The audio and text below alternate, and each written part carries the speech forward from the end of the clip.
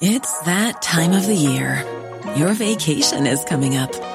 You can already hear the beach waves, feel the warm breeze, relax, and think about work. You really, really want it all to work out while you're away. Monday.com gives you and the team that peace of mind. When all work is on one platform and everyone's in sync, things just flow. Wherever you are, tap the banner to go to Monday.com. There's never been a faster or easier way to start your weight loss journey than with PlushCare. PlushCare accepts most insurance plans and gives you online access to board-certified physicians who can prescribe FDA-approved weight loss medications like Wegovy and Zepbound for those who qualify. Take charge of your health and speak with a board-certified physician about a weight loss plan that's right for you. Get started today at plushcare.com/weight loss. That's plushcare.com/weight loss. plushcare.com/weight loss. The Late Lunch with Blackstone Motors. Order your Renault 191 today and avail of low APR finance, cashback and 3-year servicing. Visit Blackstone Motors today or see blackstonemotors.ie. You're very welcome to Friday afternoon's Late Lunch on LMFM Radio. We have a fantastic lineup of people as usual for you this afternoon between now and 3:30. But first up on the show, meningitis is in the news again following the tragic deaths of 3 people as a result of the dangerous infection that causes meningitis and septicemia. The HSE are urging parents to make sure their children are up to date with the relevant meningitis vaccinations. Now, what about somebody who's come through meningitis? Dorania Mulvihill is a survivor and she's with me on the line this afternoon. Dorania, you're very welcome to Late Lunch. Thank you very much for having me. Now, I'm taking you back a few years, but I'm sure you have a recollection of such a significant time in your life. You were 16 years of age. What do you recall before you were struck gravely ill? Well, I suppose it's one of those things that just stays in your brain forever because it was such a big thing for me at the time. And I was actually on a school tour at the time with my class. It was our first trip abroad, so we were away for a weekend in Amsterdam. And I was just gone 16. I was 16 a month, so my friends were all 15. And it's not normal for 15, 16-year-olds to spend the night on a school trip sick in bed. But on the third night of that trip, that's what I did. I felt too sick to get up, and I couldn't get out of bed. So that was the first sign that something was wrong. But I woke up the next morning and felt fine. We went off and did all the activities that you do on school trips, flew home. I was a very avid runner. I ran with the St Andrews Athletic Club here in Ashbourne, and I did a 4-mile run that night. So it wasn't really something you'd associate with someone who was about to have their lives changed and turned upside down. But the next morning, the morning I got the meningitis, so it was the 16th of February, I woke up and I was really, really ill. I knew this was sicker than what I would normally be. It was like a really bad flu. I was sick, I was shaking, my bones were sore, my muscles were sore, but at the same time, it was nothing that seemed overly scary. My mom said, right, the flu is obviously a lot worse than a cold, so you need to stay in bed. So that's kind of the behind the scenes of when it all started. No, that's fine, and Mum is saying, look, it is a flu, it looks like a severe flu, but from there it was rapidly downhill. Yeah, well, now I say that my mom said it was the flu. She did worry herself, even though she was telling me to relax. She asked the doctor to call around, and our local doctor is brilliant here. He came around quite quickly. I think she felt I was too sick to go down to the surgery. And he said, look, the flu is really bad. There's no point in me sending you into the hospital because there's nothing they can do. Just rest up, sit this out, and you'll be fine. Now, throughout that day, the doctor came a second time. After lunch, my mom started to get a little worried again because these winter months, sort of December, January, February, meningitis is always in the news. You always hear, to look out for certain things. And I already did have a few of the symptoms like the sore throat, the drowsiness, the dizziness, the flu-like symptoms, but there wasn't any sign or any indication at all of a rash or anything like that at that stage. And I suppose the rash is the thing that most people really associate with meningitis. What we didn't know then is that by the time the rash comes, it's kind of at the very late stages of meningitis. For me, it happened to be at 9 o'clock that night. So I woke up with the symptoms in the morning, and at 9 o'clock that night, I got up to go to the bathroom, and I looked down at the palms of my hands and I saw these little spots on my hand.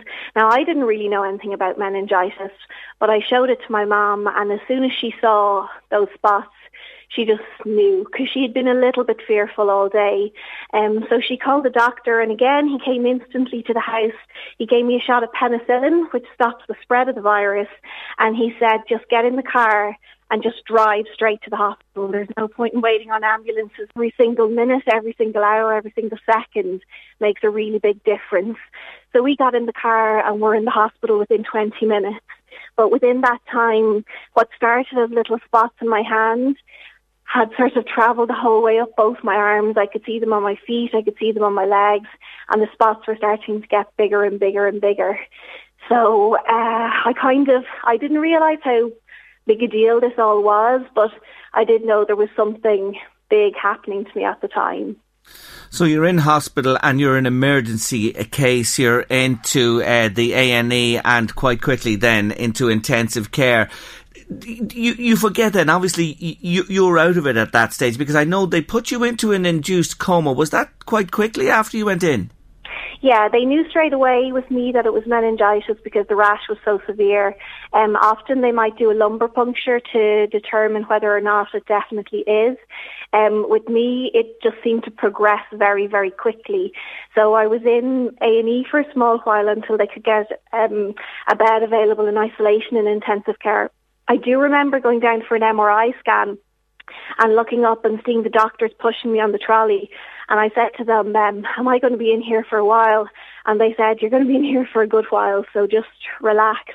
Like, I remember being the thing that was most sort of to the fore in my head was the fact that I was wearing my mom's slippers, because in the rush out the door I couldn't find my own, and I was just really embarrassed that the doctors were going to think I was really uncool with these green furry slippers on. That was the most important thing in my head. I didn't realise that I was only a small while away from being in a medically induced coma, but they did induce that coma fairly quickly because the virus had spread and it was now attacking my organs. So my organs were starting to shut down one by one. And they asked my parents quite quickly, I'd say I was only in there 2 or 3 hours. They asked them to, if they wanted a priest to come to give me the last rites, because it was very unlikely that I'd survive the night. And they asked them to bring a family member in to be by their side because it was going to be a very tough night. So for my mum and dad, they sort of went from, me having a flu in bed, them being a bit worried, to a couple of hours later being told, she needs the last rites and you need somebody here supporting you because it's going to be a very tough 24 hours. My brothers at the time were 9 and 12, and that morning they were brought in to say goodbye to me.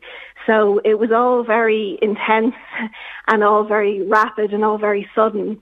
But that's what meningitis does when it hits hard, My God, when you just think within a matter of hours, you're actually fighting for your life. What type of meningitis had you? So I had meningococcal septicemia, and it's the meningococcal bacteria/virus that's doing the rounds again. I had strain C. So strain C of meningitis and strain B are the two most common in Ireland. I had the bacterial form. So the bacterial form is definitely more deadly than the viral form. Doesn't mean the viral form isn't a big deal when it happens for people, but when people get viral meningitis, they tend to be maybe in hospital for a couple of days and then they'll be released. When they get the bacterial form, very often, you know, the situation is different. They can be very, very sick for a really long time. A lot of people will die from it, and a huge amount of people will be left with permanent and quite severe physical disabilities afterwards as well. So, you know, bacterial meningitis is not a small fry thing. It's a big deal when it happens. Certainly not. How long were you in that induced coma for? So I was in the induced coma for 8 weeks.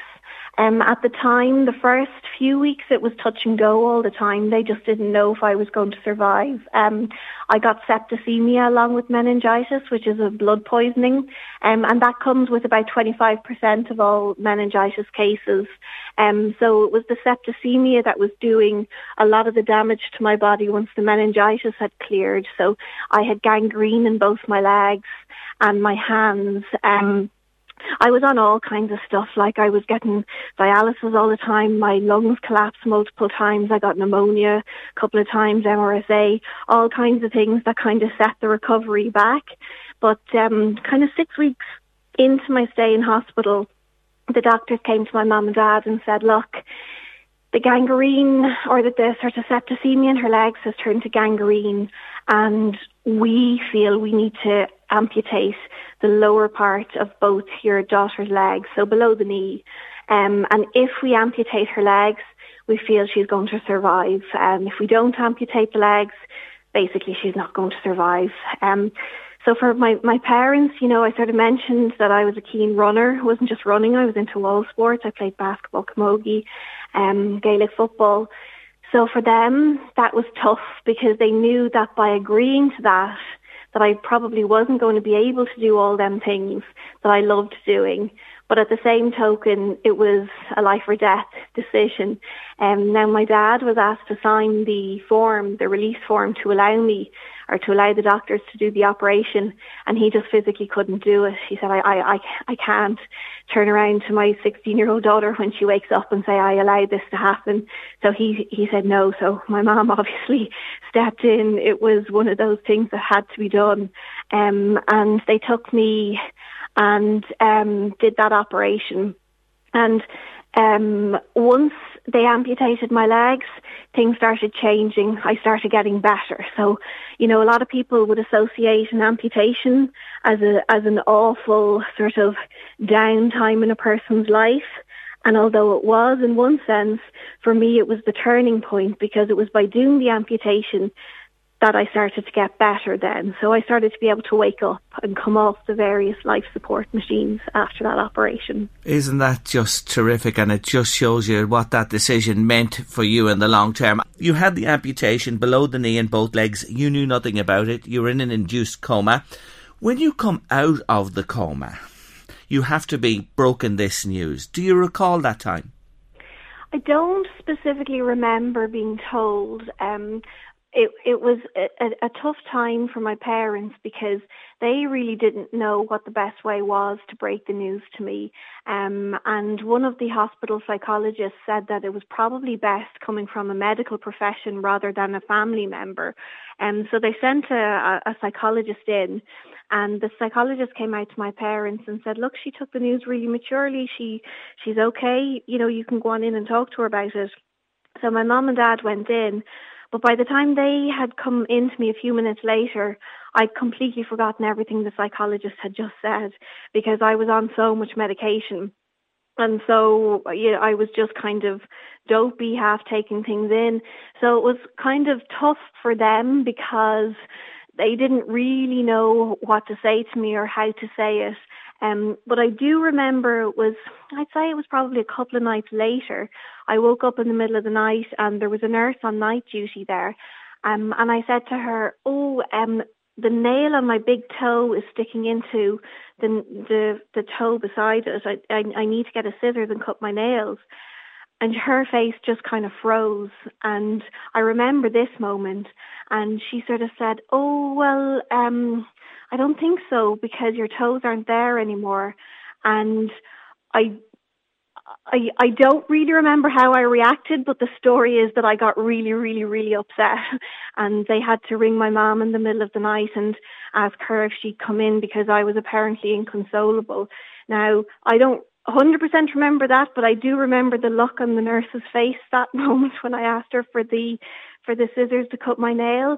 It's one of those things that happens to people when they lose a limb. They get this thing called phantom pain where they can still feel the old limb, and I definitely could. But at the same time, even though that was a sort of a traumatic moment, the overall picture at the time was that I was on such heavy drugs. I was just out of the induced coma, having been in it for 8 weeks, that it was all very sort of a little snippet here and a little snippet there. I had really, really strong, vivid dreams when I was in the coma as well. And I wasn't sure what was real and what wasn't real. So it took a while for my mind to really make sense of everything. But the immediate thing that I was faced with around that time was my hands. Because while they had done the operation on my legs were sort of in huge, big bandages, and I was in a big bed in intensive care, so I couldn't see them, so it didn't really bother me so much. But to look down at my hands were black, like coal, they were just pure black. And that was again from the gangrene and the septicemia. And I could see my hands. Obviously, you do so much with your hands. They're there right in front of your face. And what worried me was what the plan was for my hands and what was going to happen to my hands. So that was the next phase then after recovering from the leg amputation was, dealing with the hands and what was going to happen there. And you had to go through another major trauma for your body and for your mind and make a call on this as well. Amputation followed. Yeah, they said, look, they'll save what they can. And it was different than my legs. My legs, the gangrene was killing me in my legs. They had to do that operation straight away. The hands were fine. The tissue had just died away. So they said, we're going to wait for as long as possible and see what we can save. So they took me in for an operation one day, and I was hoping that I would lose nothing. But in the end, they ended up having to amputate all 10 of my fingers. So I lost half my hands on both sides, more on the right than on the left. And that was all done over a series of a few operations. Like altogether, I had 50 plus anaesthetics while I was in hospital. I'd say the first 10 to 15 times that they had to put the dressings on my hand, they had to bring me in under anaesthetic to do it because it was such a kind of a gruesome and it was such a delicate process, really. And then they started doing the dressings on the ward, but I refused to look. Once they took the bandages off, I didn't want to see. It was sort of like once I saw it was real, and I didn't want to have a look at my hands. So it took me definitely at least a fortnight, I'd say, after the operation before I was willing to look at the hands. And the nurses played ball. They used to, I had a Discman, that's what was out at the time. I used to listen to one of the Now albums that was out, just close my eyes, and they'd do the operation or the dressings, trying to do it in as pain-free a way as they could. And I just wouldn't look. So they were sort of planning what the best way was for me to see the hands and to come to terms with them. But what they didn't realise was that I was gradually kind of peaking while they were doing the dressing, so I could just do it in my own time. Yes. So I sort of would look bit by bit, and then, after a few days I said to them, look, I've seen the hands, there's no need to keep up the pretense anymore. How long were you in hospital all told, and when you came out adapting to a new world, that must have been so difficult? Yeah, I was in hospital for over 10.5 months. The doctors allowed me home on Christmas Eve to spend Christmas at home with the promise that I'd be back on the 2nd of January. But actually, that little time at home, I started to recover so much quicker than I had been doing in hospital. All my wounds were healing up. I had wounds all over my body because it wasn't just losing the limbs. The meningitis had left sores as well in places like my elbows, my shoulders, my hips. But everything just started healing so much faster when I was at home. In hospital, you're surrounded by sick people. There's viruses. I had MRSA. I wasn't healing. And once I came home, I started getting better. So they agreed on that second week in January to allow me to stay at home and travel in and out of the hospital a few days a week to get the dressings changed. So I was full term in hospital for 10 months and then in and out for another 4 to 5 months. And that took me up to sort of the early summer of the following year. And then I just sort of decided I've had enough of the hospital. I've had enough of the operations. I'm just ready now to start getting better. And I started to focus then on, different people I'd heard about and seen who had prosthetics. And prosthetic legs, prosthetic hands, different things that allowed people to walk and to live a normal life. And so I started focusing on the possibility of getting them, learning to walk again, and then trying to make it back to school for the September of the following year. So that became my focus then. And you did it, because I want to tell them this wonderful woman got 7 A's in her leaving cert. Well, yeah, I did well enough now in the Leaving Cert, but at the same token, I was lucky, I think, in terms of the subjects I did and what came up, because it could have been a different story for me that year. But yeah, I went back into 5th year, and I wasn't sure how things would go for me, how I would adapt to being back at school.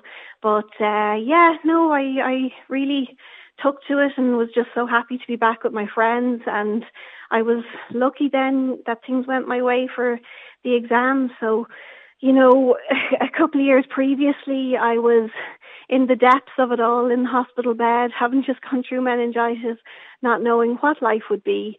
I didn't know I'd be able to go back to school. I didn't know I'd be able to do normal things, but I did, and I was able to do it, and I did well from it. So it was a good achievement when you think about it all. Absolutely. On to DCU Communications, working with RTE, Channel 4, researcher, reporter, documentary maker, and mum of beautiful little girl who's 2 years old. And may I tell them today, number 2 on the way shortly. Yeah, that's it, yeah. So I have Katie, who's a live wire at the minute, and then I decided to make life just a little bit more busy and complicated, as if it isn't enough already, and have number 2 coming now as well. But it's great, it's brilliant it's great to do stuff connected to meningitis. It's great to do stuff connected to the Paralympics and prosthetics and all the medical stuff. But it's even better to just be normal and have a normal life and do all the things that I would have done had this never happened to me. So it was lovely to, get married and have kids, and just, for Katie, my 2-year-old, she doesn't know any different. She doesn't see me as someone with a disability or someone strange. I'm just, her mum to her. So that's lovely to be able to do that as well, because sometimes you think when you go through major things in life, you're not going to get to do the normal things. So it is nice to know that it is possible, but it's not without a hard road along the way and lots of small battles along the way. Absolutely, and what a journey you have had and have come through. And just to say to listeners again today, the reason we're talking to Doráine is just in the current situation with meningitis raising its head again this winter. Do make sure your children have their vaccinations, and if they need boosters, get them done as well. That's the message we want to get across today. But you've heard the story of someone who's been through the difficult part. If you are unfortunate enough, or somebody belonging to you is to contract meningitis, you've heard what Doráine has been through. Isn't she just remarkable? Thank you very much. It was lovely to talk to you. And just the final thing I'd say, for everyone to just get online and be aware of the symptoms, because it's all about time. So just know what to look out for. Get to the hospital as quickly as you can, and then your odds of survival are massively shoot through the roof. I thank you for joining me on the show today. What a story you have, and I wish you well with the new arrival in a couple of weeks. Thank you. The Late Lunch with Blackstone Motors. Order your Renault 191 today and avail of low APR finance, cashback and 3-year servicing. Visit Blackstone Motors today or see blackstonemotors.ie. Welcome back to Late Lunch. I have a remarkable young woman with me on the show today. She's 3-year servicing. Visit Blackstone Motors today or see blackstonemotors.ie. Just reminding me, if you'd like to get in touch with us on the show today, the numbers are 086 1800 658 by text or WhatsApp, or you can call in on 1850 715 958. Now, it's 2 years since Drogheda's greatest son and Irishman of the 20th century, T.K. Whittaker, passed away in his 101st year. Ken's legacy lives on, and to coincide with his anniversary, his biography, T.K. Whittaker, Portrait of a Patriot, is out now in paperback, and I'm delighted to tell you that his biographer and lifelong and great friend Anne Chambers is with me on Late Lunch today. Anne, great to see you again. Thank you so much. Lovely to be here, Jerry. I'm just delighted you're here on this particular day. May I say first off, you were so close to him through your life. You were probably his greatest friend. You did this wonderful work on his life and times. You must miss him more than most still. Well, certainly, yesterday he certainly was in my mind. And as you say, I go back a long way with him. I started off before I became a full-time writer. I was in the Central Bank, and I was very lucky to be there during his governorship.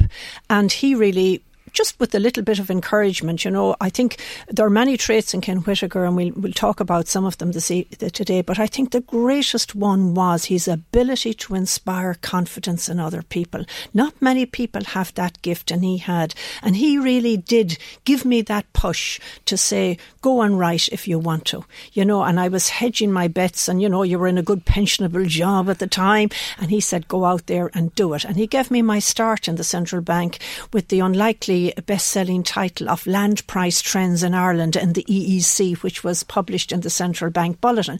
So I do go back, and I'm very happy to say, Jerry, as well, that I was with him on the day he died, just purely by accident. I used to relieve the family occasionally just to sit with him and talk to him in his last days. And I happened to be there on the day he died, and I did notice that he was failing, and I wasn't surprised when Brian, his son, rang me at around 5:30 that evening to say he had passed away out of our lives. So yes, I was very, very sad, and he does come into my memory and my and my recollections at various times. Of course, and that of course is only natural. Now, one little vignette before we move on.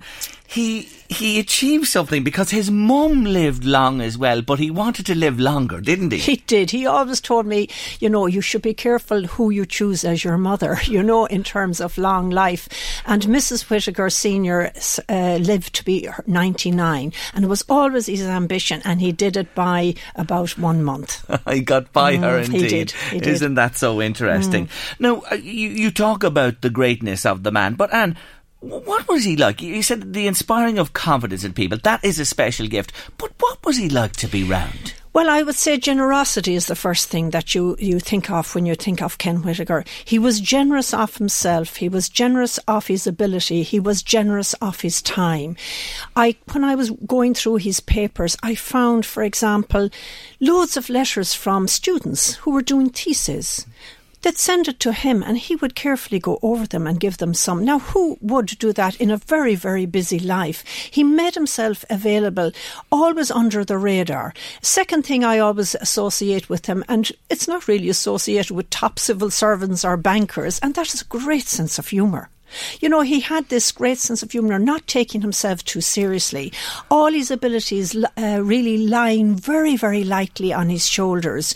I'm thinking of one thing he said, at the famous, when he arranged the meeting in 1965 between Captain Terence O'Neill and Sean Lemass. Don't forget, nobody had spoken on this side or the other side of the border for 43 years previously, and Whittaker organised that famous historic meeting. But he said at the lunch that was held in Stormont House that day, he said to me, Dr. Paisley, he said, would have been very perturbed if he had known that the wine served at the lunch was Chateauneuf du Pape. He saw the humorous even in the most historic, and I love that about him. There was always that sense of humour about him and of not taking himself too seriously, which we should all, I think, try to emulate. Absolutely.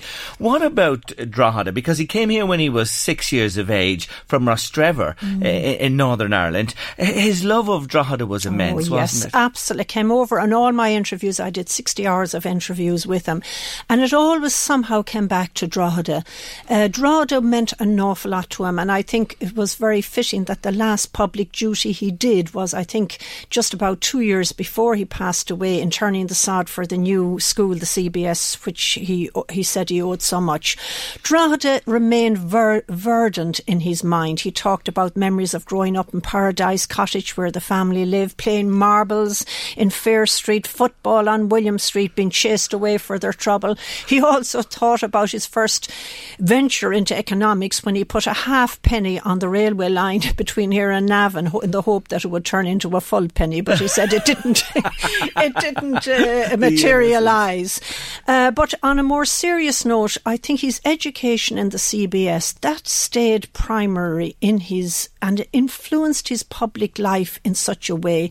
He told me himself that the development of, indeed, his exceptional scholastic ability was attributable to the ability and the beyond call of duty of the teachers that taught him in the CBS.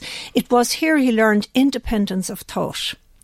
To make his own critical assessment, never to take anything for granted, never to take history as written or being the last word. And, he brought all that into his in the various public roles and public offices he filled. And he always gave his great acknowledgement to the CBS, particularly in Drogheda, for that. And Anne, you were there with myself on the night recently last year when his family bequeathed so much of his personal artefacts to the school. It's now a shrine to him in that school. Absolutely. He'd love that, wouldn't he? Don't forget that he was Chancellor of the National Universities. A lot of the big universities would have vied for that, but that is where he would have been most happy that his collection of personal memorabilia would reside. And I'm sure the people of Drogheda and indeed the students in the CBS are delighted with that honour. Now, there were 3 tenets from your long association with him and working with him on this wonderful book that you've produced that he really placed emphasis on: the economy, Northern Ireland, you touched on a moment ago, and the Irish language. Starting with the economy, I just think today, could you do something for me? I know I'm asking a lot of you, but if he were sitting with us today and he was in his pomp and he was in the middle of this in the roles he held, what would he make of Brexit?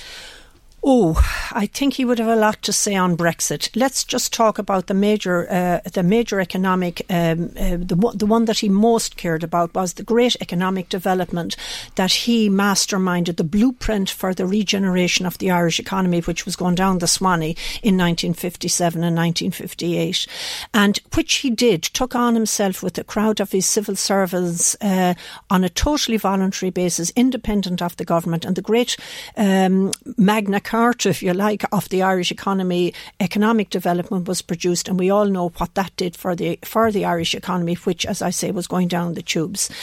But there was one thing with Ken Whitaker. He was very pro-European, but he also understood the significance of Ireland and Britain's coexistence. We are, after all, 2 islands here, and we should, I think, never turn our back fully, certainly, on our neighbour. I know we have a troubled history, but we also share an awful lot of positives in common. And I think if Ken Whitaker was around today, he'd certainly be looking at keeping in with our friends in the UK, as well as, of course, keeping our leg in Europe. We know that. But also Ken Whitaker was beginning, I think, to become a little, even though he was a terrific promoter of the European ideal, and it was Ken Whitaker who, long before we joined the EU, who went around to all the various governments in Europe at the time looking for Irish admissions. And when the door was slammed in our faces in 1965, it was Ken Whitaker who went over to England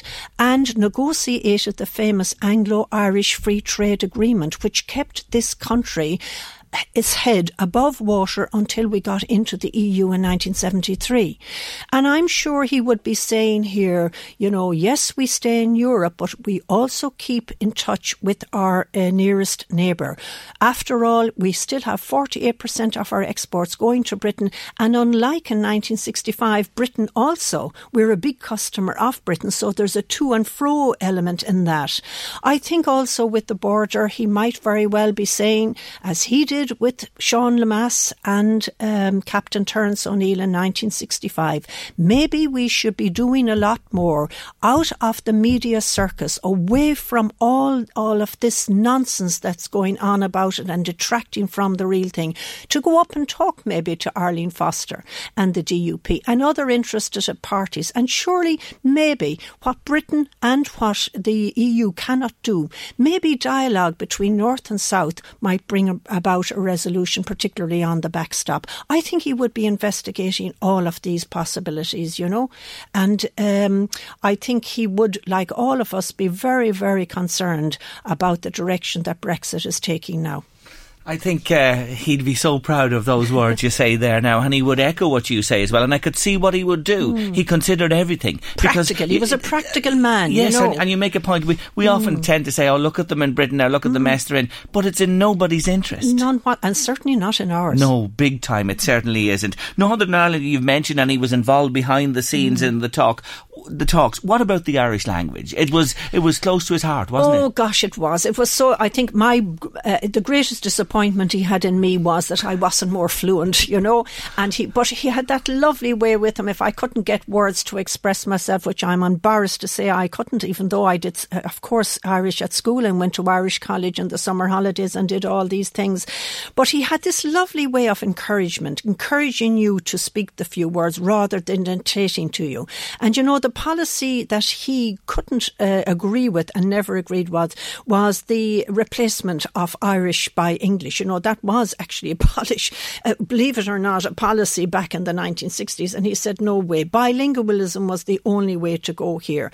But he was saying to me towards the end of his life, you know, it's no longer a government ethos cannot keep the language alive unless the people get behind it. And it's you and me and everybody else to say the few cúpla fucla, to send your children maybe down to Irish college, as he indeed went himself on a scholarship to Ranafast way back in the early 1930s.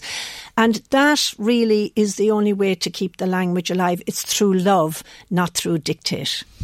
Cúpla nóméid, Bémid a Rash on Tronona Shaw. Anne Chambers with us on Late Lunch. I urge you to get this book and read it. Give it to your teenage children as well and let them have a look at it as well. It's out on paperback at the moment. Anne Chambers is with us. She's T.K. Whittaker's biographer. And paperback it is, isn't it, Anne? And it's available all round at the moment? It is indeed. I think it's $14.99, so it won't break the bank. It certainly won't. T.K. Whittaker, Portrait of a Patriot. Now, let's come back to a couple of things about himself. And something you were just saying to me there a moment ago off mic, and I did mention this to you before when you were with me on the show, the crash we went through, the nonsense with the banks, the regulation and all that went on at the central bank and in turn the banks, and then dealing with Trichet in Europe. There was another side to Ken Whittaker. Oh, there was indeed. I remember it well in the central bank, and he had many difficult times in the central bank. Indeed, I don't think the central bank would have been his top choice of role. He preferred the Department of Finance. But as governor of the central bank, we had crises at the time. People will remember the two oil crises. We also had the start of the loosening of credit. When he became governor, he gave the first warning. He said that the central bank should be the warning light and it might have unpalatable things to say. And under his governorship, I arrived later on, but it was transformed into an effective and dynamic institution which he guided with a very firm hand, and he made it independent both of government and of the commercial banks. He resisted many government attempts to muscle in on the independence of the central bank. And there is one very special one when, as Minister for Finance, I think it was Charlie Haughey, wanted to take over into the Department of Finance the credit monetary policy role.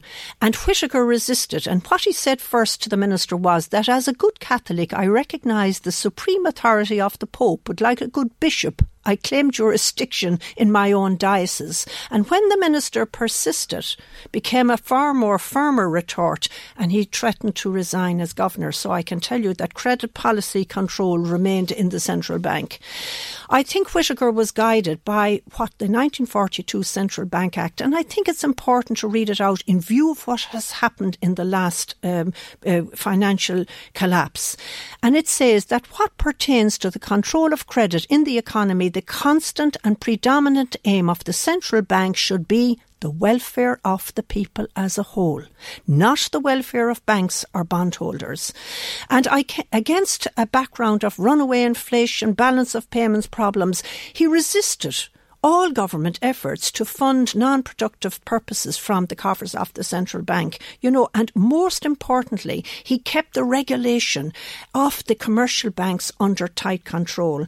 And that is where really things went bad, when that function was removed from the central bank. And you mentioned the European Central Bank. Well, I can tell you that Monsieur Trichet would have been faced with a far more determined opponent to his policy of light touch regulation of banks if he had Ken Whittaker sitting opposite to him on that governor's table. Yes, I've often reflected that had we had him when we needed him at that time, or somebody like him, it would have been a different outcome. Really Absolutely. To Europe at the time. Can I read these few words? Because I've picked these, and I think in a way it sums Ken up. He says, and to quote him, "Let us remember that we're not seeking economic progress for purely materialistic reasons, but because it makes possible relief of hardship and want, the establishment of a better social order, the raising of human dignity, and eventually the participation of all who are born in Ireland in the benefits, moral and cultural, as well as material,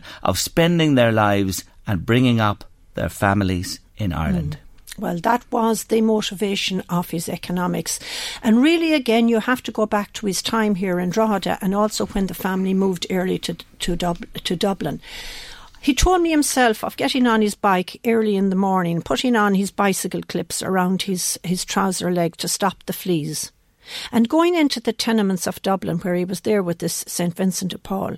Now, anybody whose economic thesis is based on that practical application, what other economist in this country could say that?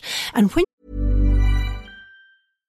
Hi, I'm Daniel, founder of Pretty Litter. Cats and cat owners deserve better than any old-fashioned litter. That's why I teamed up with scientists and veterinarians to create Pretty Litter. Its innovative crystal formula has superior odor control and weighs up to 80% less than clay litter. Pretty Litter even monitors health by changing colors to help detect early signs of potential illness. It's the world's smartest kitty litter. Go to prettylitter.com and use code ACAST for 20% off your first order and a free cat toy. Terms and conditions apply. See site for details. Even when we're on a budget, we still deserve nice things. Quince is a place to scoop up stunning high-end goods for 50 to 80% less than similar brands. They have buttery soft cashmere sweaters starting at $50, luxurious Italian leather bags, and so much more. Plus, Quince only works with factories that use safe, ethical, and responsible manufacturing. Get the high-end goods you'll love without the high price tag with Quince. Go to quince.com/style for free shipping and 365-day returns. You look at Ken Whittaker's economics, they're readable, they're practical, they come from a guy who never went to university in the sense that we know it today, but all his degrees, and by golly has he many, and he has them all with honours, were all done by post while he worked in the civil service, starting off as a clerical officer and becoming Secretary of the Department of Finance at the age of 39. We have somebody here quite special, both in the ethos of his economics. They're not coming from the rarefied atmosphere of a university where everything is theory. They were coming from practical application. He told me himself of getting the economic development while he was nursing or helping to rear his young son, staying up at night to get him to sleep while trying to do this. This is all from a man who was practically, his applications were all practical. For example, economic development. I found a file in the Department of Finance. people, it was actually published, and people, housewives, farmers, business people, ordinary citizens, actually wrote into him in the Department of Finance saying, this is the first good thing we've heard for Ireland. It should be made compulsory reading, one said, in the Dáil, a chapter a day in the Dáil. You know, as well as the IMF and Financial Times saying that this was a fantastic undertaking and a fantastic economic thesis. So you have Ken Whitaker really as the most practical of all our public servants, I think, that we ever had. You'll never see that again, going in as a clerical officer and rising to be the main man in a government department at such a young age. That is for sure, Anne. Now, let me ask you this, because you had his ear and his yours. Did he ever comment on what happened, even privately to you, when the crash happened? A lot of people tried to get him to talk during that. What he said to me was that economics and particularly banking had moved into an area that he didn't feel competent to talk about. Now, if you knew where Ken Whitaker, he always researched everything. There was nothing off the cuff about Ken Whitaker. Everything was researched properly, and he felt he was out of touch. Banking and central banking particularly had gone off in a new direction. You know, the globalisation, that technology, all of that, and he refused to talk. But at the height of the financial crash, when I interviewed the Patrick Honohan, the governor of the central bank, Patrick told me that he came in and said to him, what are you going to do to save Ireland from, and he used this word, humiliation? And he was appalled, he told me, and perplexed at the central banks perceived taking their eye off the ball and allowing the Irish people to have to pick up the tab for bondholders and banks that really should have paid their own way for their own misuse.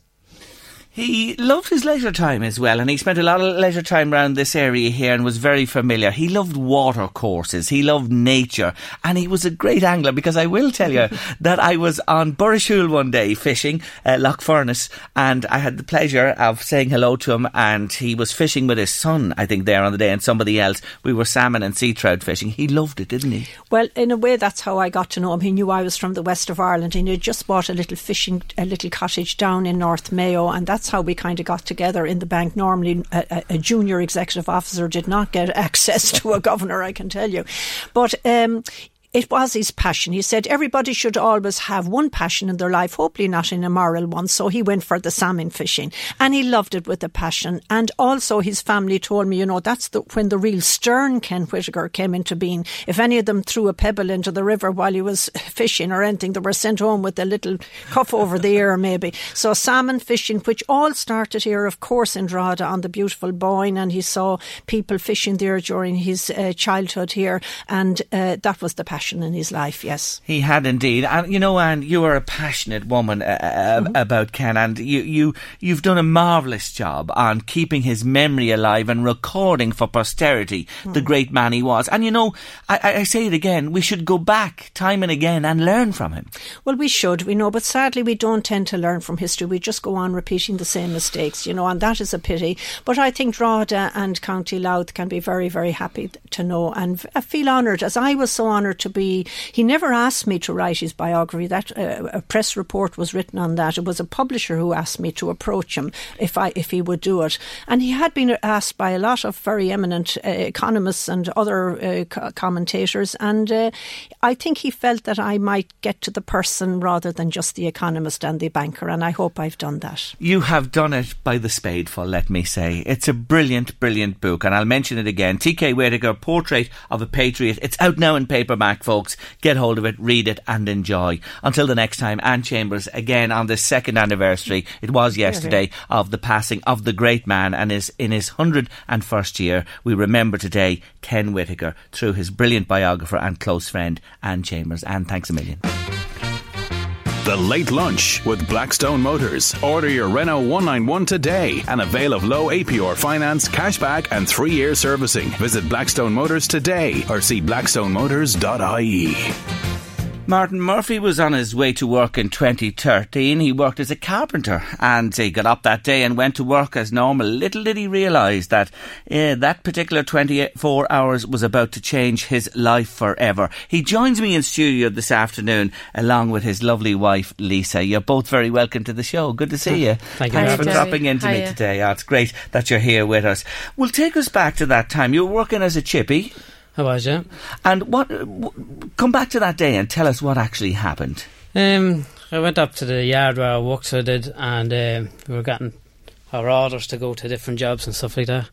And I was following a crew of lads to a new job that we were going to, and just kind of daydreaming as such, thinking about the job, what I was doing and stuff like that, what I had to do, and just lost concentration of the road and ended up in the field so much so I did. And you were driving yourself, were you? I was driving myself. And there was no one else in the car with you? No one else with me, no. Do you see the way you recall that? You can actually recall that your mind just drifted somewhere else. Was that it? Yeah, that's all I can... That's the only explanation you have for it. Yeah, and you went off-road then, did you, in the car? I went off-road, yeah, and into a field, that was all. So it was.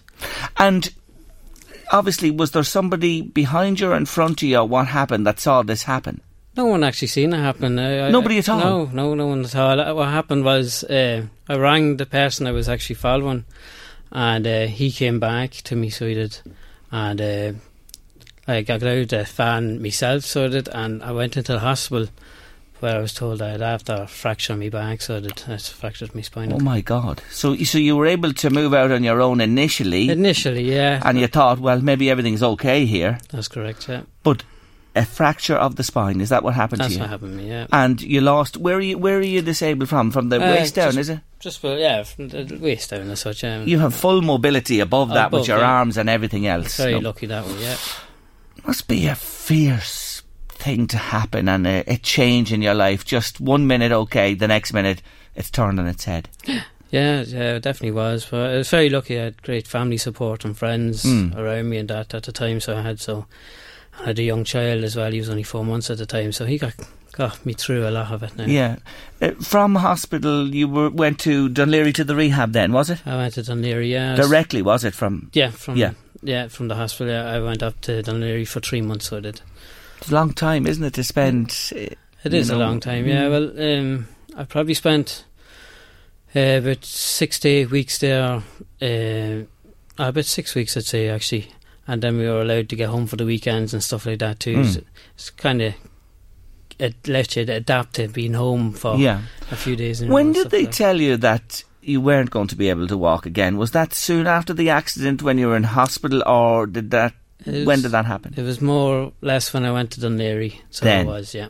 So you really were hoping that, with some work here, I'll be up and about again. That's correct, yeah.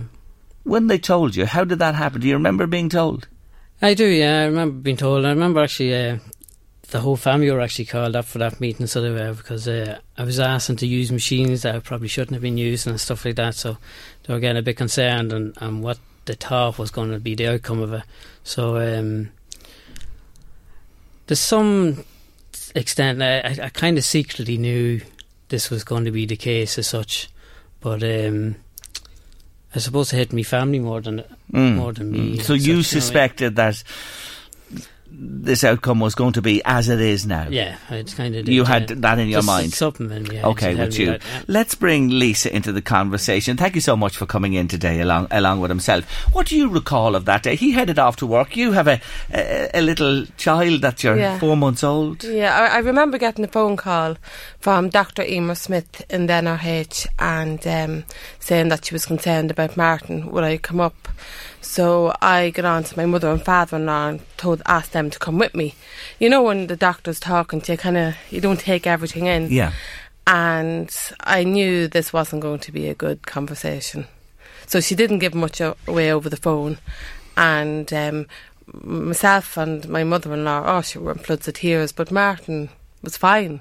He did know, I think, deep down himself. Yeah. And going back to the day of the accident, where were you, or do you remember what you were up to when you got the phone call? I do believe like I said, I had a 4-month-old baby, and sure, my phone, I'm a nuisance with my phone. It's never on, or it's never on loud.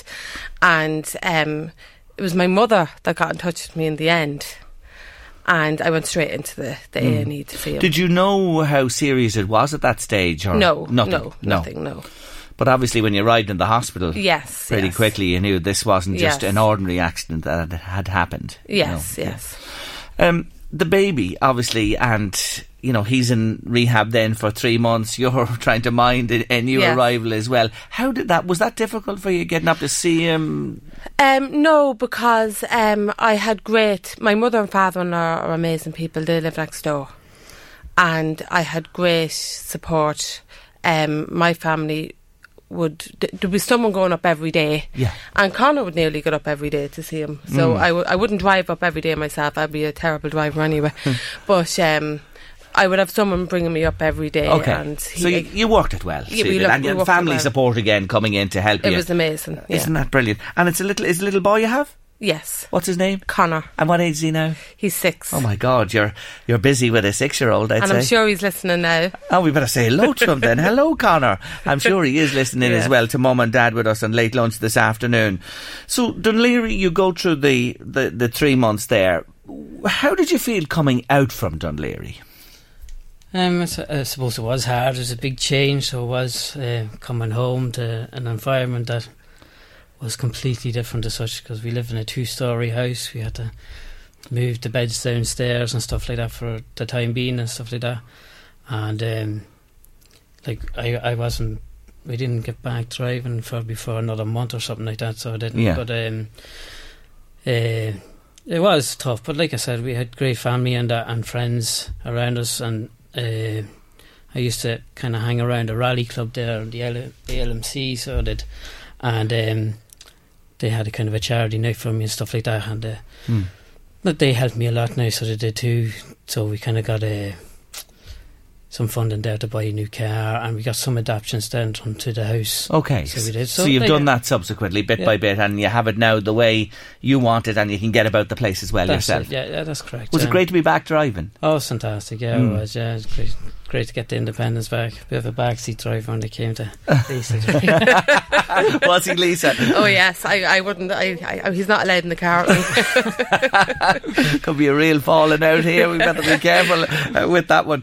But look, the reason you're with us today in particular is that obviously you can't work full time at the carpentry again. No, not necessarily. No, but you are doing a bit, aren't you? I do a little bit. I have a priest up in Fermanagh. I do a little bit. Made penal crosses for. Yes. I don't know, many have made 3 of them or something like that from. But, yeah, it was nice to be able to kind of get back into it. And it gives you a bit of headspace too. So you can go out to the garage there, and I'm not in any under pressure or anything like that. He'd away too, so it wasn't too bad. But yeah, it was nice to get back to it. So it was. And your dad has a farm. He does. Small farm, yes. Small farm, yeah. And you're a hobby farmer. Is that what you describe yourself as? That's well. What is a hobby farmer? Please tell me. Well, my father's actually carpenter by trade, so he is. So he doesn't depend on the farming for his income. Yes, yeah. He just has a few kind of beef animals there, so he does to.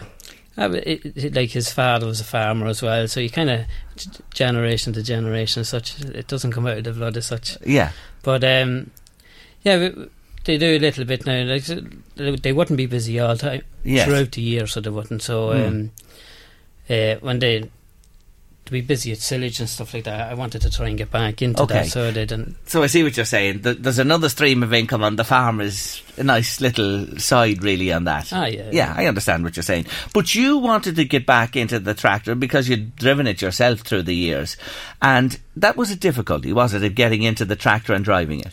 Yeah, it was. Yeah, like the way I drive now at the minute is mostly it's an automatic car, so it is. So I don't have to worry about clutching or changing gears or anything like that. But it's very with a hand control that it's not you drive it. So the tractors nowadays, well, the older tractors that we would have had are all manual. So they are. So in 2015, I made a hand control setup for the manual tractor. Yourself? For myself, yeah. And what I used to do is get up in a chicken coop and into the tractor. That's what I used to do. So we've evolved from there. Cock-a-doodle-doo. I love it. Needs must be. Yeah, so. But you did it. Yeah. But hold on a minute, folks. He's got really sophisticated now. Tell them what you've done. So we have changed the tractor now, and it's an automatic tractor, so I don't have to do any of this mad modifications. I can drive on the road legally now. Brilliant. And we have made a hoist now to try and get up into it, because the new tractor's quite high compared to the other ones as well, so it is. So I seen some ideas on YouTube, so I did, and between them all we kind of made up this one. Who made it for you? I kind of drew up plans, so I did, and I got a AM/PM engineer there in Drogheda, so I did. They've made this? They have made it for me. Now, it took a lot of little tweaks, so it didn't work first time, so it didn't. But fair play to them now, they stuck at it and they helped me out a lot, so they have, and we got it up and going there just before Christmas, so we did. Can you get from your chair into the hoist and up on the tractor by yourself now? Yeah, so I can, yeah. Isn't that brilliant? It is, it's brilliant. Great independence. Good man. I really think that's fantastic. And look at you, put your brain power to this. You got an idea, you modified it, you've designed it, and here you are, able to do this now, completely free. So you're not dependent on anybody now. Yes. You can head off on that tractor into the sunset, young man, and they'll be wondering. No, they won't be wondering. They know how you got there. Stay with us in Late Lunch. I have more to talk to with both of you in a few moments' time. Isn't he just fantastic? Yeah. Another example of a man who's overed, well, a major setback, you have to say, in his life, and he's here to tell us his great story today. Lisa and Martin Murphy are with me on Late Lunch today, and I've just been having a look at some of the photographs. First off, of those beautiful crosses you've made as well. They're fantastic. How many hours would it take you to knock up one of those? About between 20 and 25 hours, roughly. I'm sure it would. So they're beautiful. Yeah. You mentioned you sent them north. There's one in a school, is there, locally here as well in the northeast? Yeah, the school there, Heavenmore, actually have one, so they do. And that you made? That I made, yeah. It's beautiful. I have to say, hey, Lisa, this fella is a man of many talents, isn't he? Yes, he really is. And I'm looking at the hoist here and the adapted controls for the tractor as well. The hoist is simple yet effective. Very effective. Does that describe it really as such? I'm sure you may be onto something here. I'm just thinking about this myself. If it's helped you, perhaps it can help others. It does, yeah. I actually have 2 inquiries already about it. I've a young chap from Navan, so I do, and I've another lad down in Kerry that are interested in coming and look at it. Isn't that terrific? Yeah, there's certainly, I'd say, other people besides. That's only early days with this now, a couple. I think there's going to be more in that space. Watch this space and see what happens with it. Now, you're very active. Lisa was telling me that this has not stopped you in your tracks at all. Tell me about your sailing exploits. Yeah, last year I got a chance of sailing on the Lord Nelson there on the tall ships last year. So I did for a young woman here actually from Drogheda that got me involved with Nicola McDonald, and we done a 7-day trip. So we did from England over here to Dublin last year. And had you ever been on the high seas before? Never before, no. All new to me, so it is.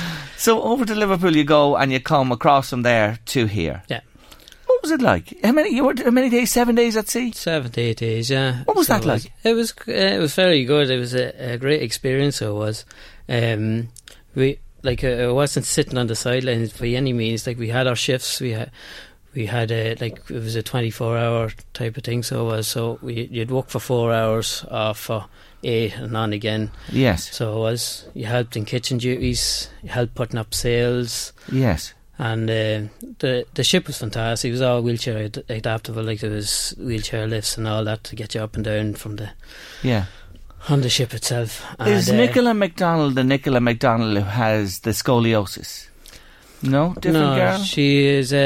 She was left paralysed. Was she? Oh, different. Yeah, I know another girl of the same name. Different altogether. Yeah. She's in a wheelchair as well also, herself. yeah. And she encouraged you to get involved in this. She did, yeah. She's a very hard woman to say no to. So most women, Lisa, are hard to say no to. Is that, would you say? I would agree with that. Yeah, I think most are. So you enjoyed the trip immensely. Would you do it again? I would, yeah. I think I would, yeah. Definitely. We were blessed. Well, we weren't really blessed with the weather as such. It was supposed to be a race on the way over, but unfortunately we lost winds around the Isle of Man there. So we had to retire from the race. But as a result of that, we got to go into the Isle of Man for the day, and the TTs were actually on over there at the time. At that time, yeah. And you're into your bikes, are you? Oh, like all kind of motorsports as such, so I do. So I actually got talking to a lad over there, had a motorbike adapted for himself. He's in a wheelchair as well. He made it into a trike. It's unbelievable. Small world, like, you know. Isn't fate a funny thing? Like, had the winds blown, you'd never have gone in, and you mightn't have met this fella. Definitely. Just shows you, yeah. So if you're out in a tall ship and the wind drops, you're in a bit of bother, are you? You just list along till she picks up again. Is that it? Retire, yeah. Well, we had there's an engine on the bow, alright, but obviously you're not allowed using in the race. But on the quiet day as such, we got to do our climbing. We'd climb in the masts and everything, so we were able to hoist ourselves up and up to that. So you weren't just along for the spin. You had to contribute and play your part in this. Yeah, that's the idea in it. Definitely, yeah. You take part. Would you do another one? I definitely would, yeah. Anything planned? No, not yet. Not at the minute. No. Okay, but anyway, you're open to suggestion.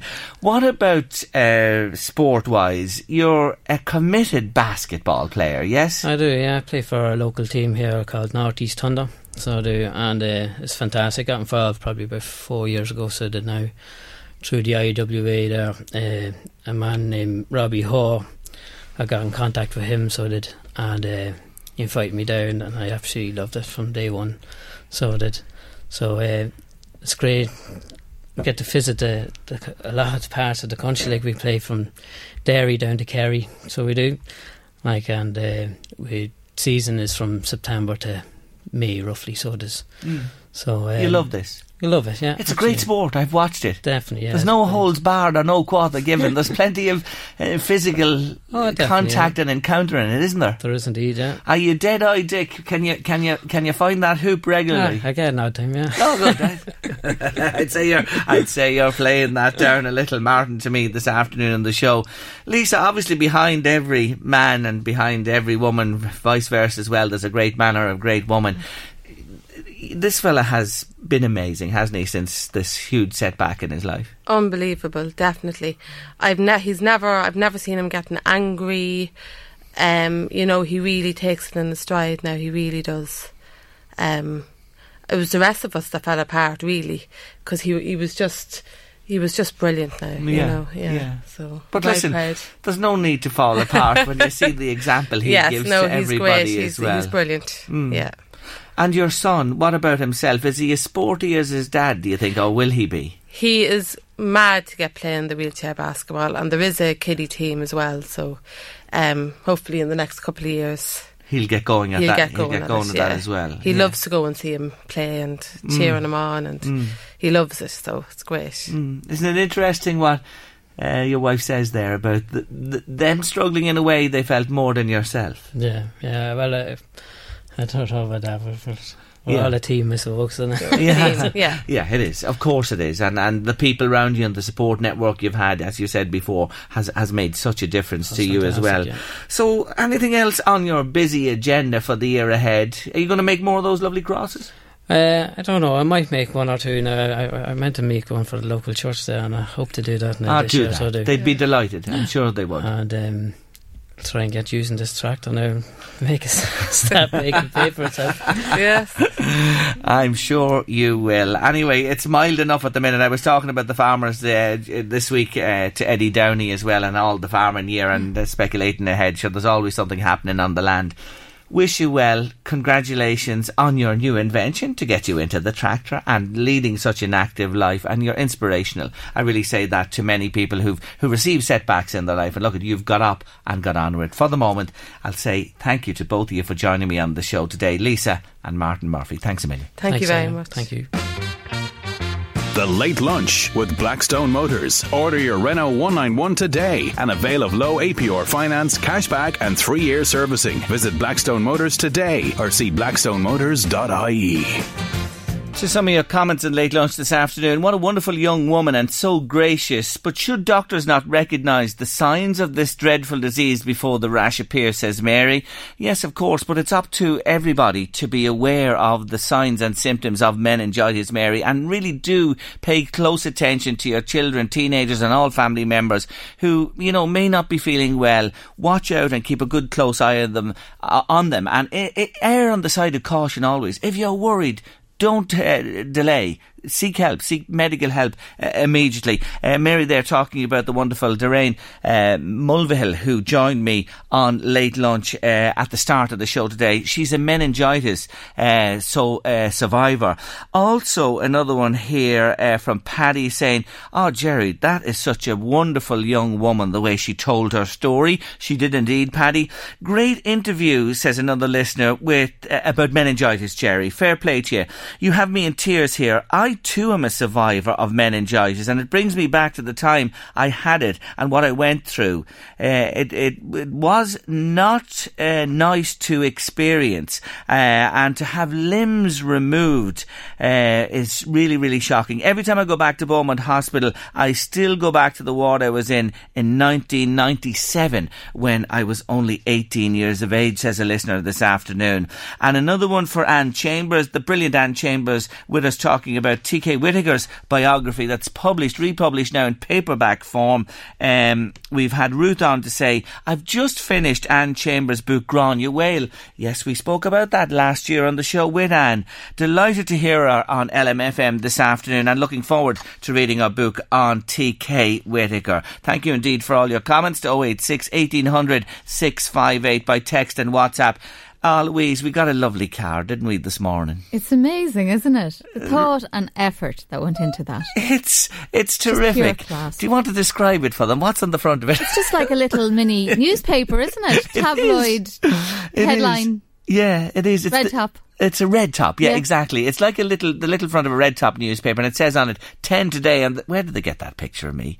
I can't remember. I think that might have been at one of the election counts. You've done the election counts over the years, haven't you, as well? I met you at election count. Yeah, did we? 2011. Is that where we met? Time? Yeah. Oh well, love stories begin when they're counting the votes. No doubt about it. Yeah, I think it was from. Well, maybe it was from something else as well. But fair dues to them. They picked the picture. I better read the little verse that's on it. It says, "Dear Jerry and Late Lunch team, congratulations on this fantastic landmark. We're not surprised. You guys are great community and industry ambassadors. The Late Lunch team and LMFM have always been there to lend your support and ear to us throughout the years. We're excited to see what the next 10 years have in store." Oh my God. Imagine even thinking about that at that stage. Love the sentiment though.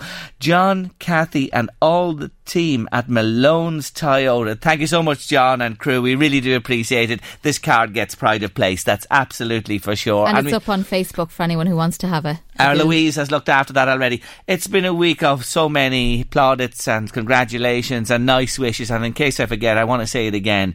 Thank you to everybody who's been in touch with us, and this truly is a team effort on Late Lunch. You hear a lot from me, all right, but without Miss Louise Walsh, Deirdre Hurley or Sinead Brazel, and I think Akira Courtney and Brian Curran and others through the years, they're the people who really are the ones who knit this show together every day, bring the guests to you. I'm sort of the conduit for it, but without those people there would be no Late Lunch, and I want to say a big thank you to all of you and reiterate that again today on the show. Anyway, it's a regular on Late Lunch at this stage, well established. What am I talking about? Lose weight and feel great each year. It's year 5 or 6 with the people in Integral Fitness and Leisure. They're fantastic there, and once again this year we're taking 4 people starting next Monday for 6 weeks on a journey. You've met Anne Mead, Donal Waters and Siobhan O'Neill White. Who's number 4? Number 4 of 4 is waiting in reception at the moment, and you're going to meet him in a moment. All is to be revealed. We have our famous 4 now. Our next participant in Lose Weight and Feel Great 2019 in association with Integral Fitness and Leisure is with me on Late Lunch now. He's a well-known sportsman in the wee county. If I tell you he played in goals for 18 years, from he started at 16 years of age, and he only stopped playing football a couple of years ago. Who am I talking about? Mid-Louth area, not Cullen, not RD, sort of wedged in the middle. Yes, you know it. Hunterstown. Yes, Hunterstown Rovers. He's their most famous goalkeeper, and he's joining us on this programme for the next 6 weeks. I'm delighted to welcome to Late Lunch Alan Fedigan. Alan, good to see you. Thanks very much, Jerry. Thank you for joining us today on the show. Well, here you are. You're part of the four, and we're ready to rock and roll from Monday. Are you all set? All set, all ready to go. Now, tell me about you. I said there in the introduction, you started in goals with the senior Hunterstown team at 16. Yes, 1999, yes. And wasn't that a memorable year for you as well? Yes, well, you started off thinking you were going to win everything. Like first year of championship, it was a long while before we won another championship. What did you win that year, 99? The intermediate championship. It was a big win for a club like Hunterstown, wasn't it? Yeah, definitely was. And I suppose you're right. When you get that start as a youngster, so you thought, it's going to be like this every year. Yes. It's a big challenge to step between the posts at 16 years of age in your first team at a club, isn't it? It was, yeah. Actually, my father was a selector that year, and he had previously done goals for Hunterstown for 20 years as well. So you followed in his yes. footsteps with the gloves. Yes. Was it always goals for you? Did you from you started always, playing football, you wanted to be a keeper, did you? Well, I'm not saying I wanted to be, but there's where I was put and stayed there. Is it the toughest position on the pitch? Yes, not well. It has good points and bad points, but no, it's okay. Yeah, but you're either the greatest hero in the world, or I'm sure you hear the shouts from the sideline if it goes wrong. Of course. Last man. Last man is right. And there's only one position. When you think, there's a number of backs and centre field and up through the pitch as well, you are the linchpin and the one person. And in a Gaelic club, generally the keeper, it's his jersey for a good while, isn't it? Yes, it is, yeah. Well, 18 years was long enough, yeah. From 16 for 18 years you played for them. So you won intermediate in 99 and you had to wait. 2013 was the junior championship, yes, in 13. That was a memorable day for the club, wasn't it? Oh, brilliant, yes, yeah, definitely was. The wins are ones that you really remember for sure. So as a goalkeeper and part of the GAA family, you're training, you're active, yes? Probably not as much as I should have been. You could always get away with a little less training when you're in goals. When they were the goalkeeper. Yeah. When did you stop playing? 2 years ago, in 2016. And when you stopped playing, did you put on weight? Unbelievable amount, yes. Did you? Yeah. About 3 stone, I'd say. Oh my God. So you really have... Yeah. I mightn't have done a lot of training in them times, but at least you are... Yes. Disciplined, you are. So you've missed that? Yes. Now, of course, you have a very responsible job, because I want to tell them you run a very famous establishment in Cullen. You've been how long in Waters? Since 2006. Good God, you're 13 years there at this stage. Yeah, it was just... I worked in the Traveller's Rest for 10 years, and then Paddy Waters approached myself and Lisa one day and asked us would we be willing to take the lease for 5 years. So we said we would, and 13 years later I was still there.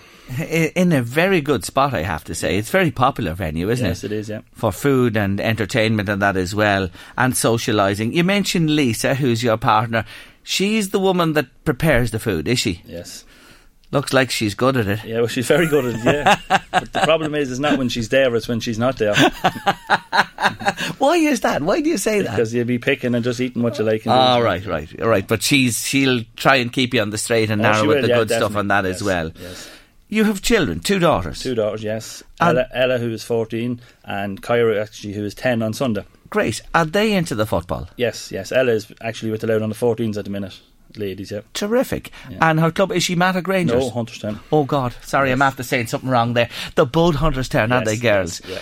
You had a fantastic year just gone by with Mattock, with the Mattock ladies, yourself and David Brennan. No, myself and Peter Dooley. Peter Dooley, was it? Yeah, Peter was the manager and I was Sorry. Yes. Why do I say David Brennan? Is he involved with you? This year coming, Peter has taken the manager's job for Hunterstown, and myself and David is going with him.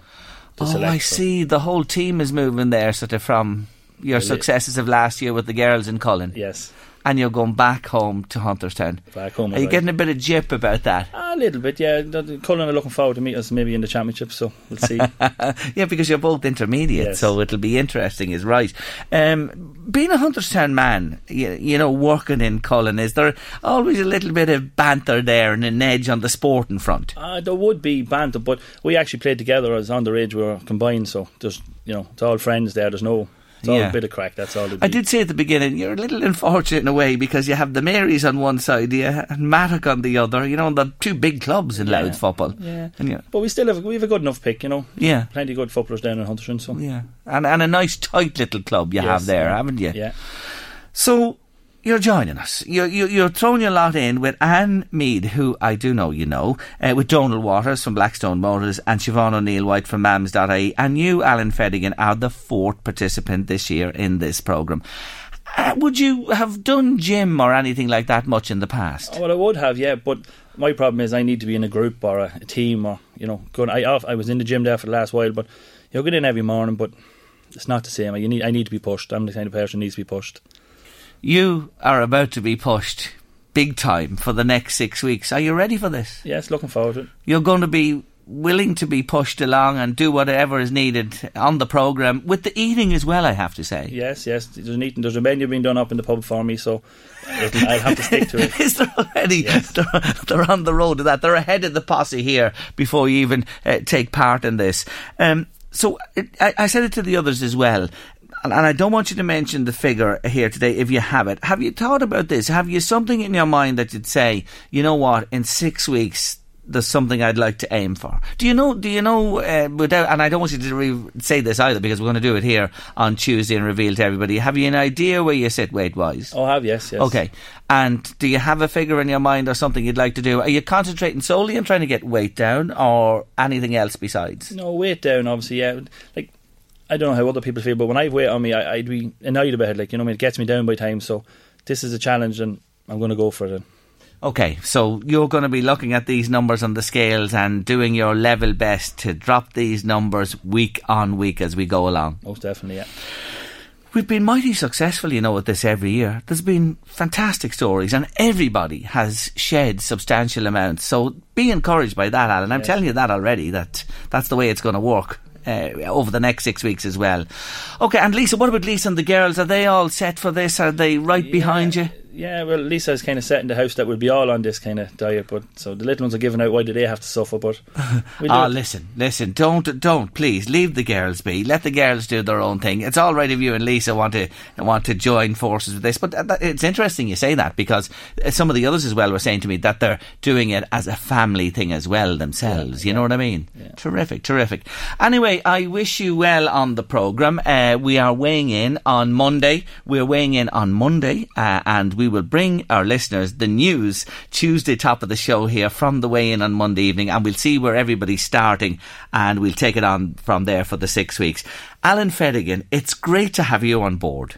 Thank you, Joe. I wish you well, and I'll see you in the gym Monday. Is that okay? No problem. Enjoy your weekend. Look forward to it. Take care of yourself. Alan Fedigan there. So there we have it. Anne Mead, Donal Waters, Siobhan O'Neill-White and Alan Fedigan are our four on Lose Weight and Feel Great 2019 in association with Integral Fitness and Leisure. And I'm so looking forward myself to the next 6 weeks or so. Anyway, that's almost a lot on Late Lunch for this very special week, the week of our 10th birthday, and thank you again to everybody who's been in touch. I want to say my thank yous again to our guests this week, to our regulars who come to us on the show, but especially to you, our listeners who join us out there every day to tune in and send us your feedback and stop us on the street or meet us out there and tell us how you feel about what we do. Thank you very much for your company every day. Have a lovely weekend. I want to say big thanks again to my producers this week, Sinead Brazel and Louise Walsh, and we'll be back with a brand new week of Late Lunch from Monday at 1:30. Eddie's up next. We'll leave you in the company of Mr. Bill Withers. Have a good weekend. Ain't no sunshine when she's gone. It's not warm when she's away.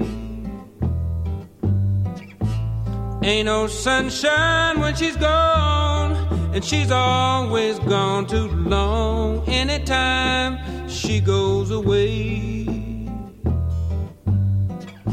wonder this time where she's gone.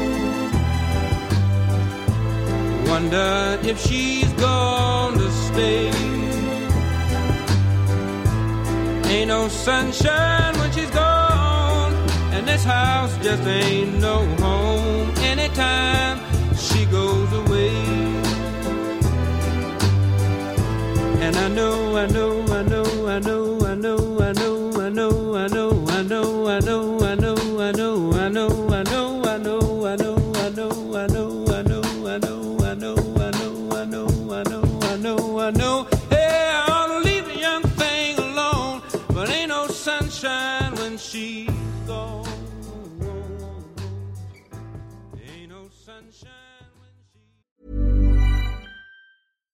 Hi, I'm Daniel, founder of Pretty Litter. Cats and cat owners deserve better than any old-fashioned litter. That's why I teamed up with scientists and veterinarians to create Pretty Litter. Its innovative crystal formula has superior odor control and weighs up to 80% less than clay litter.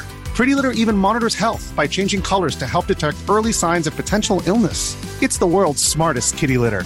Go to prettylitter.com and use code ACAST for 20% off your first order and a free cat toy. Terms and conditions apply. See site for details. Even when we're on a budget, we still deserve nice things. Quince is a place to scoop up stunning high-end goods for 50 to 80% less than similar brands. They have buttery soft cashmere sweaters starting at $50, luxurious Italian leather bags, and so much more. Plus, Quince only works with factories that use safe, ethical, and responsible manufacturing. Get the high-end goods you'll love without the high price tag with Quince. Go to quince.com/style for free shipping and 365-day returns.